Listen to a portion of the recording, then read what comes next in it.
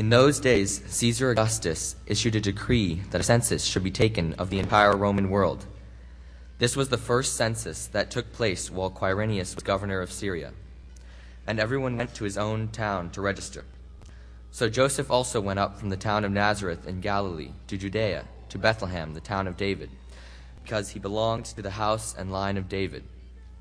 He went there to register with Mary, who was pledged to be married to him and was expecting a child. While they were there, the time came for the baby to be born, and she gave birth to her firstborn, a son. She wrapped him in cloths and placed him in a manger, because there was no room for them in the inn. And there were shepherds living out in the fields nearby, keeping watch over their flocks at night. An angel of the Lord appeared to them, and the glory of the Lord shone around them, and they were terrified. But the angel said to them, "Do not be afraid. I bring you good news of great joy that will be for all the people. Today in the town of David, a Savior has been born to you. He is Christ the Lord. This will be a sign to you. You will find a baby wrapped in cloths and lying in a manger." This is the word of the Lord. So who's been dreaming of a white Christmas? It's night, not quite coming down like Bing Crosby brings it, but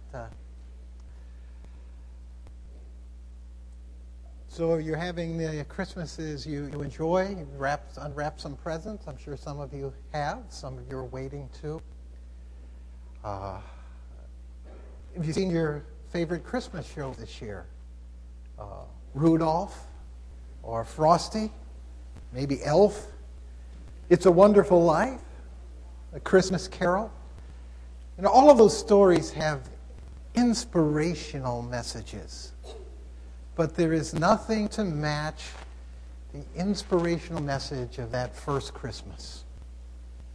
And perhaps from the angel's message, the words that ring most widely, resonate across all cultures and across all our entire world, are the words, peace on earth.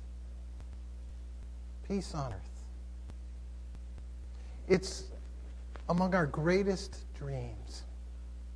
Hundreds of thousands of people make it their ambition. Hundreds of millions pray for it, and of course billions dream of a world that is truly at peace. The angels give that message. What do they mean? And is it true? Is it a message that we can build our lives and societies upon? Or is it simply wishful thinking that passes the next morning with the next morning's newscast? Let's pray. Our Lord, we are all coming with different experiences and feelings this morning. Some of us are in a wonderful, rejoicing mood. What a celebration. Others of us carry pain and loss, and such an intimate holiday brings back memories that are cherished yet hard to live with in this time. Father, we ask that you'd meet each one of us where we are today. Bring home this truth. In Jesus Christ we pray. Amen. What do you feel when you hear the words, peace on earth? Do you feel, wow, this is what really should be at the core of my life. It should drive my life, move my life. Or are you a little puzzled by it? Saying, I hear the words, but it doesn't seem to match up with what I see around us. Am I misunderstanding it, or did the angels misunderstand it? Or perhaps the words raise your hopes, but as you look around, those hopes are quickly dashed. Or perhaps you go so far as to say, the angel's words are not true. This is another proof that Christianity is merely wishful thinking. It really has no substance to it. It is empty promises that we might hope for, but there's no reality in it. no matter where we are, there has to be some sense of letdown when we hear the angel's words, but we compare it to the world we live in. I'll go further than that and say that such dreams are shattered by the realities around us. And that's only natural because we were made to live in peace. Peace should be the home in which we all live. And that's a truth that transcends generations. My college days, we were in the peace movement. And the streets and the campuses chanted with "Make love, not war." The songs implored us to give peace a chance or to get on board the peace train. And John Lennon captured all our imaginations with his song. He said this: "Imagine there's no countries. It isn't hard to do. Nothing to kill or die for, and no religion too. Imagine all the people living life in peace. You may say I'm a dreamer, but I'm not the only one. I hope someday you'll join us and the world will be as one." These words have continued to remain popular because they speak of desires that are deepest in our hearts. It's a message that is still embraced and sung today. Pop icon, singer-songwriter Lady Gaga, in an interview, spoke of her dreams. She said this: "I dream and envision a future where we have a more peaceful religion or a more peaceful world, a more peaceful state of mind for the younger generations. That's what I dream for." She certainly isn't the only one. But as much as we long for peace, we see around us wars and rumors of wars. And that doesn't just touch songwriters. It's touched devoted Christians as we see the incongruency between the words of the angels and the experiences we have. Henry Wadsworth Longfellow captured this a century and a half ago when he wrote the words to "I Heard the Bells on Christmas Day." See, he wrote that song during the Civil War. His wife had just died a couple years earlier, tragically, in a fire. He had received news earlier in the year that one of his sons was gravely wounded in that war in critical condition. And at Christmas, when he heard the bells, he penned these words, which I'm sure many of us could also feel. "I heard the bells on Christmas Day, their old familiar carols play. Wild and sweet the words repeat, of peace on earth and goodwill to men." And then later he says, "And in despair I bowed my head. There is no peace on earth, I said, for hate is strong and mocks the song of peace on earth and goodwill to men." And then a couple verses we never sing. He said, "Then from each black accursed mouth the cannons thundered in the south, and with the sound of carols drowned of peace on earth, goodwill to men. It was as if an earthquake rent the heartstones of a continent and made forlorn the households born of peace on earth, goodwill to men." Now, the disparity between the angel's proclamation and life's experience make us wonder, what were the angels singing about? I mean, they were singing the words of God. If these are the words of God, they are true. So our experience tells us that they could not have meant that Jesus Christ was going to bring a cessation of war during his lifetime. And Jesus said actually the opposite. This is no surprise to the angels. Certainly it was no surprise to Jesus. For he declared, when the disciples asked him, "When will we know the end times?" He said, "When you hear of wars and uprisings, do not be frightened. These things must happen first, but the end will come right away. Nation will rise against nation, and kingdom against kingdom.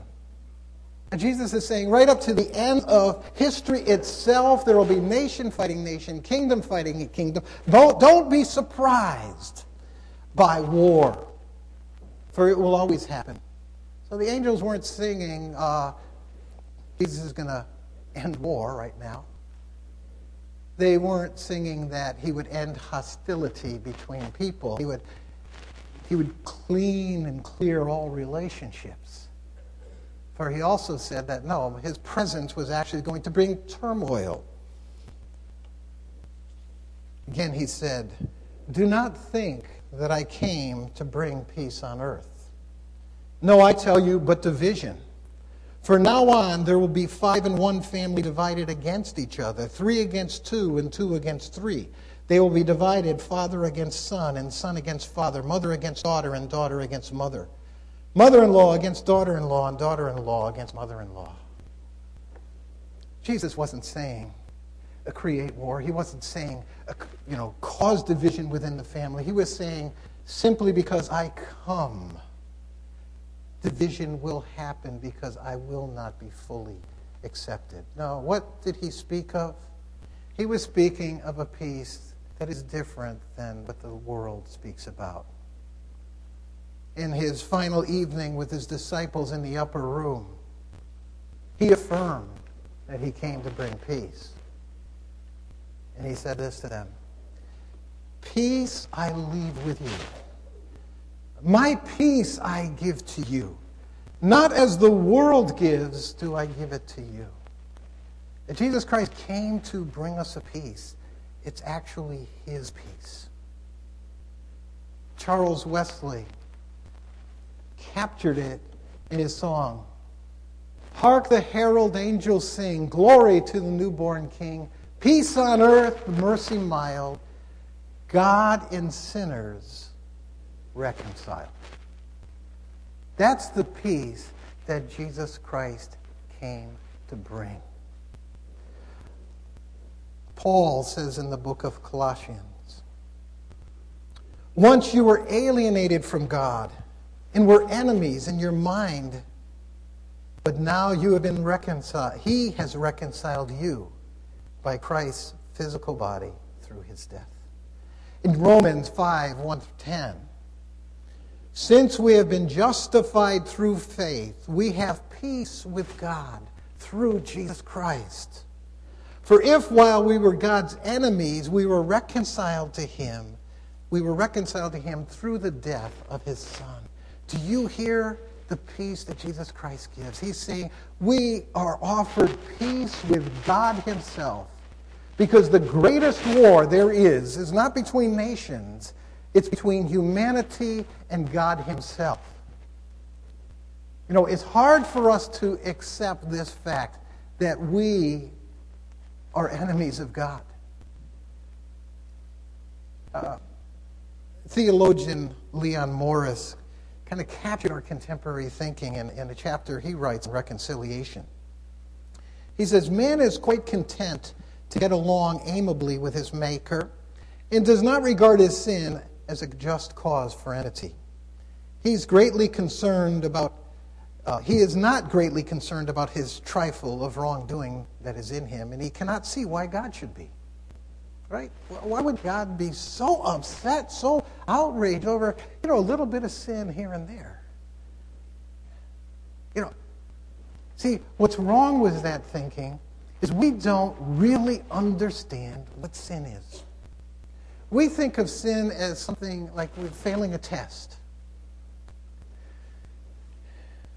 God's commands are some sort of exam, and we get this one right and we get that one wrong. We get this one right and that one wrong. And we hope at the end we get at least a 61 so we get the passing grade.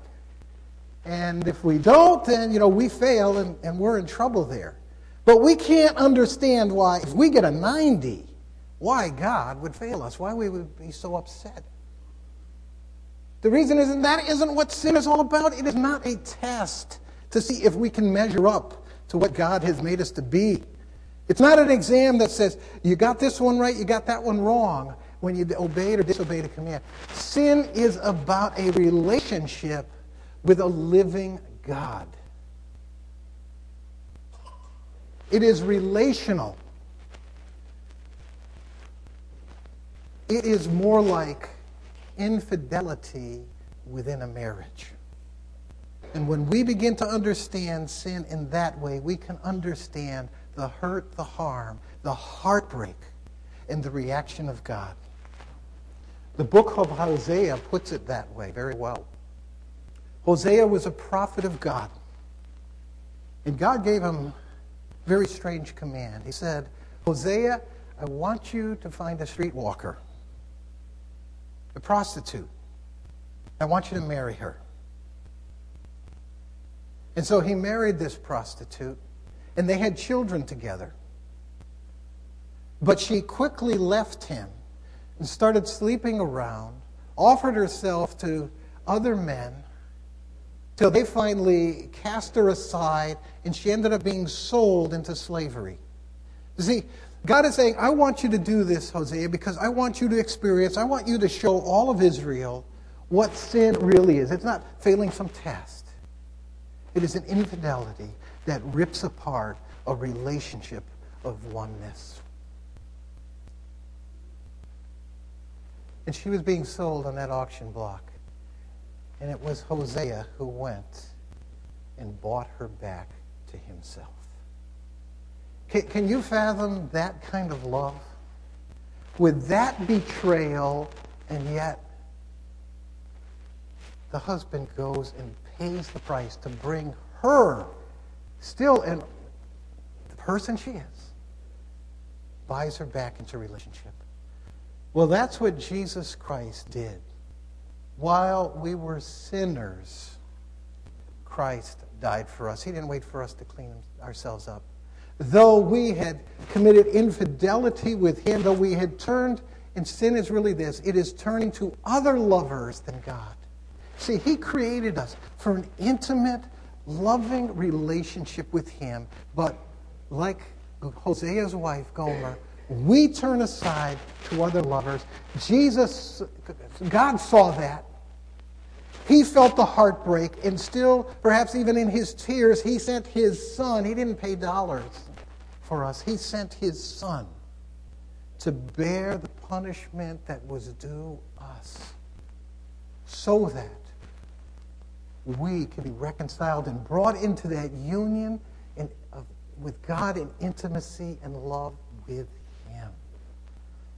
See, that's the message of the angels.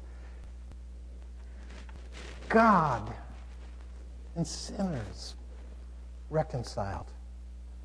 And when we get this, then we can have peace with others.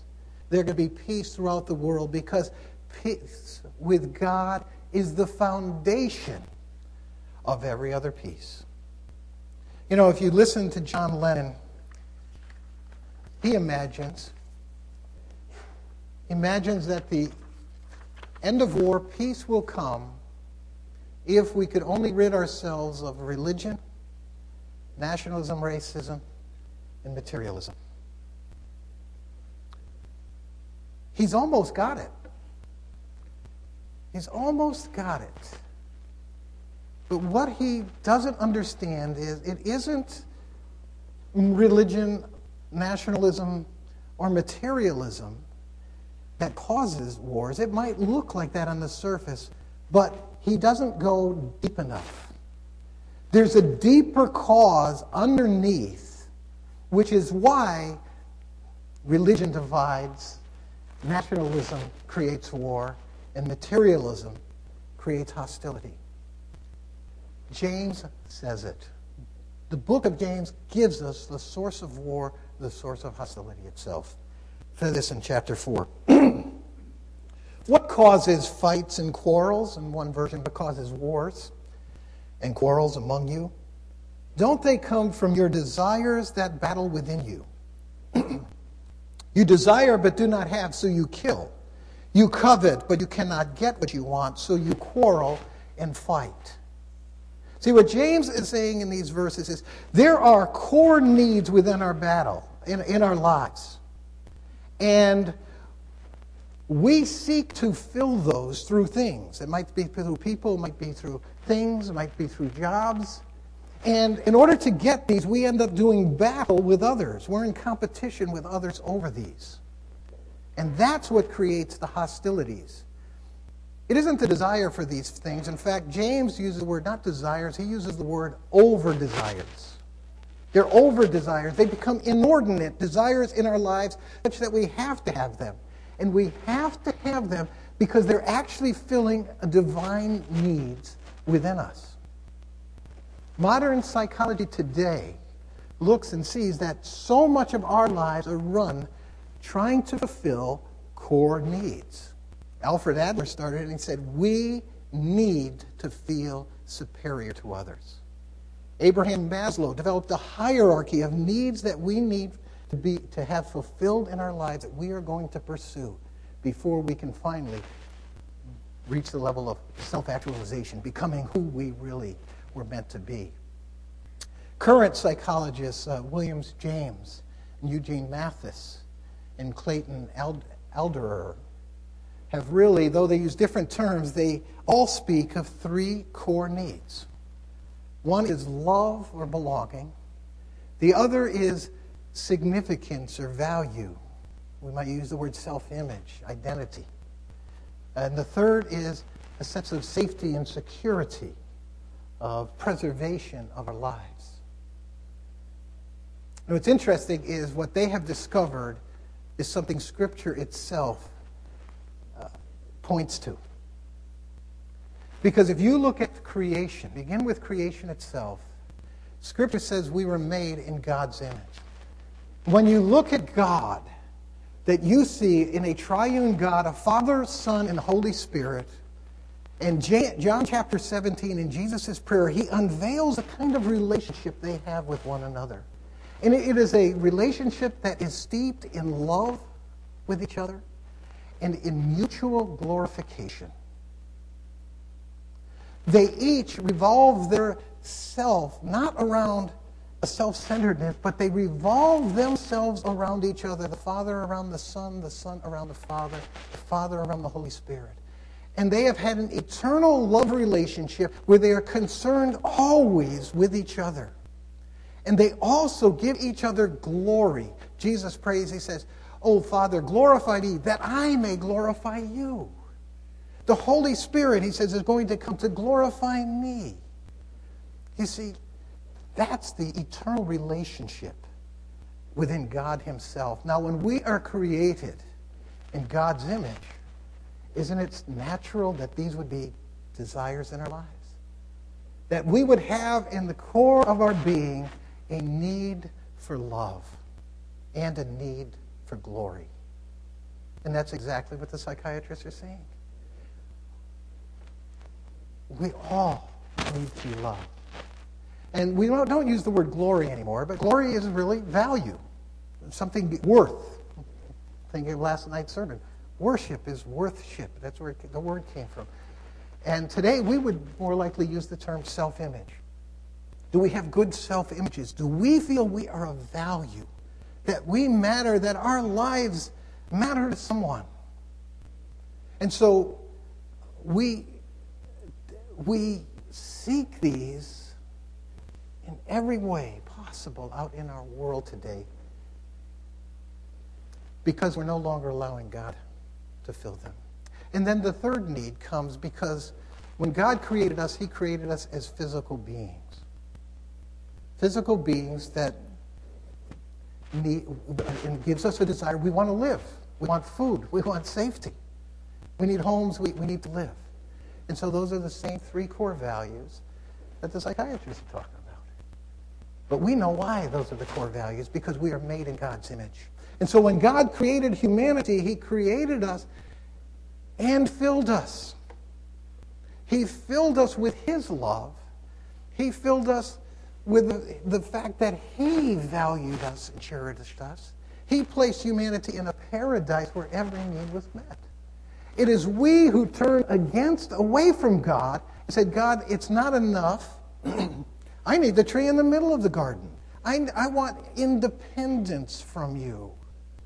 I want to become my own center. And when we did that, we pushed aside the love and the glory that God, and the security that God gives us, and now we pursue it in every avenue possible. John Lennon, yes, we pursue it in religion. We often turn religion into a need to feel superior to others. And we become self-righteous like the Pharisees who said, oh God, thank you that you didn't make me like them. And we use it for a sense of power, to have importance, to the point where some would fight others for it. We turn nationalism into racism. Our country is better than yours. Our race is better than yours. You know what black Americans faced in the 60s? They faced degradation. They were put down. And when they rose up, you know what their cry became? Black pride. Instead of what they did with this white pride and white supremacy, they fought with black pride. See, that's our nature. White, black. It's got to be our pride, our superiority over others. That's what causes tension. Materialism, we have to get. Often for our own security. Sometimes because it makes me more important to have more than you. Sometimes I can buy love for others. But we pursue these things and we battle each other for them. Now, you might say, I can understand how that battle creates conflict between individuals. But wars? Come on now. Think of Nazi Germany. Why would a nation, why would a whole country of people follow Hitler? First, he played on their insecurities because their economy had been destroyed by World War I. And he played on their insecurity. He would make them whole. 2, he said, we are the superior race. He played on their need to be valued, to feel superior to others. And thirdly, he created organizations like Hitler Youth that you had to be a part of. You just had to be a part. That's where you belong. And so, James is so right. We fight, we even war because of the desires within us that we try to fulfill. But James also gives us the solution. He says this: come near to God, and He'll come near to you. Draw near to God. God is still offering Himself to fill your life. Think of it this way. And today, we find that ultimately at the cross of Jesus Christ. Do you need to feel loved? So often we turn to others, we give ourselves away, we trade away our authenticity to be accepted by a particular group. We change ourselves in ways that aren't really us to win over another person. We'll cross barriers we would never cross in order to be a part of a certain clique. You need to be loved.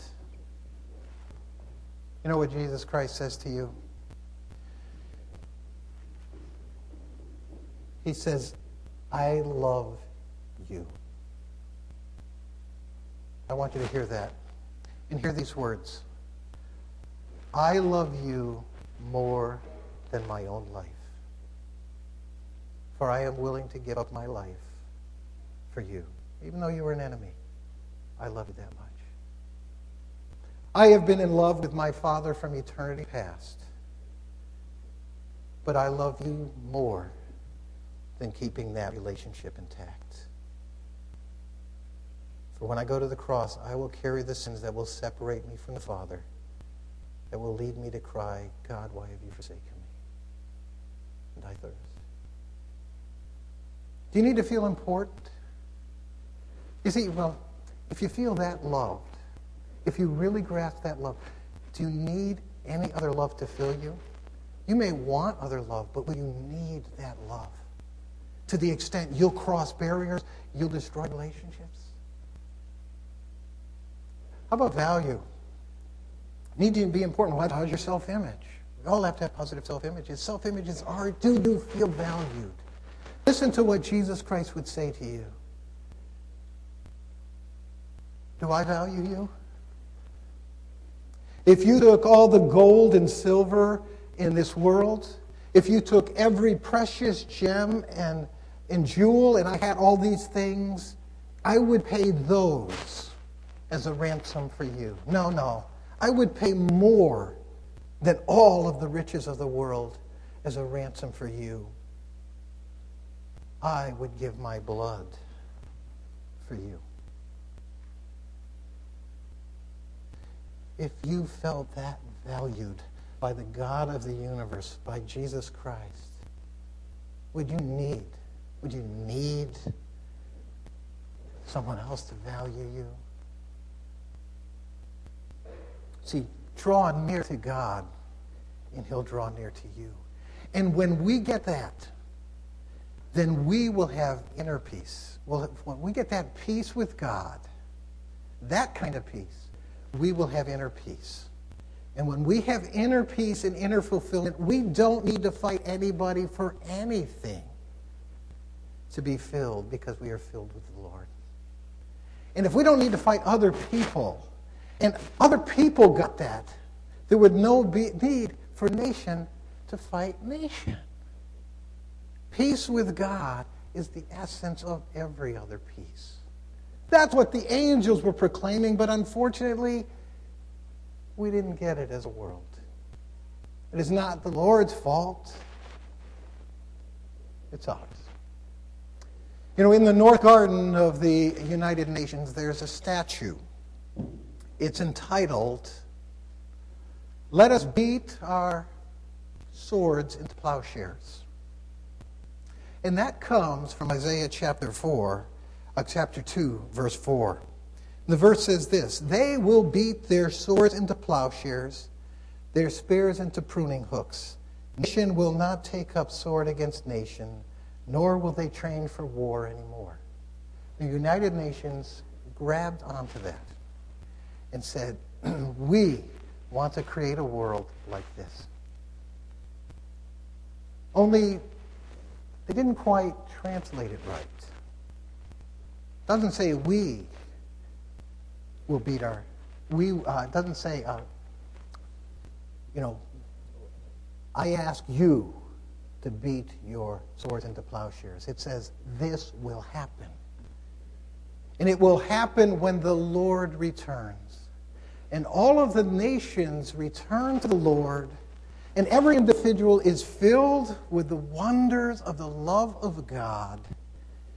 And then every dispute will be brought to Jesus Christ, and we will allow him to settle every dispute. And when that happens, and that will happen one day, when that happens, then we don't need to be told to beat our swords into plowshares. It says they will do it. It will naturally flow. Peace in the world is going to naturally flow from our peace with God. Today, we may feel like Henry Wadsworth Longfellow. I hear these words about peace, but I look around and there is wars and rumors of war throughout the world in my own life. But the song offers an additional verse. Henry Wadsworth Longfellow says this: "I heard the bells more loud and deep." You get that? He says, I kept listening to the bells that rang of a peace with God. And I let that hammer away into my life till the reality and truth of those words filled my life. I heard the bells more loud and deep, and then I hear, God is not dead, nor does he sleep. The wrong will fail, the right will prevail, with peace on earth, goodwill to men. Let the bells of the gospel of the truth of Jesus Christ, I love you, you are more valuable than my life, enter your heart and bring you peace with God. Our Father, may your Spirit ring home the words of the angels, not only to our ears or to our minds, but to our hearts, our lives, our relationships. Amen.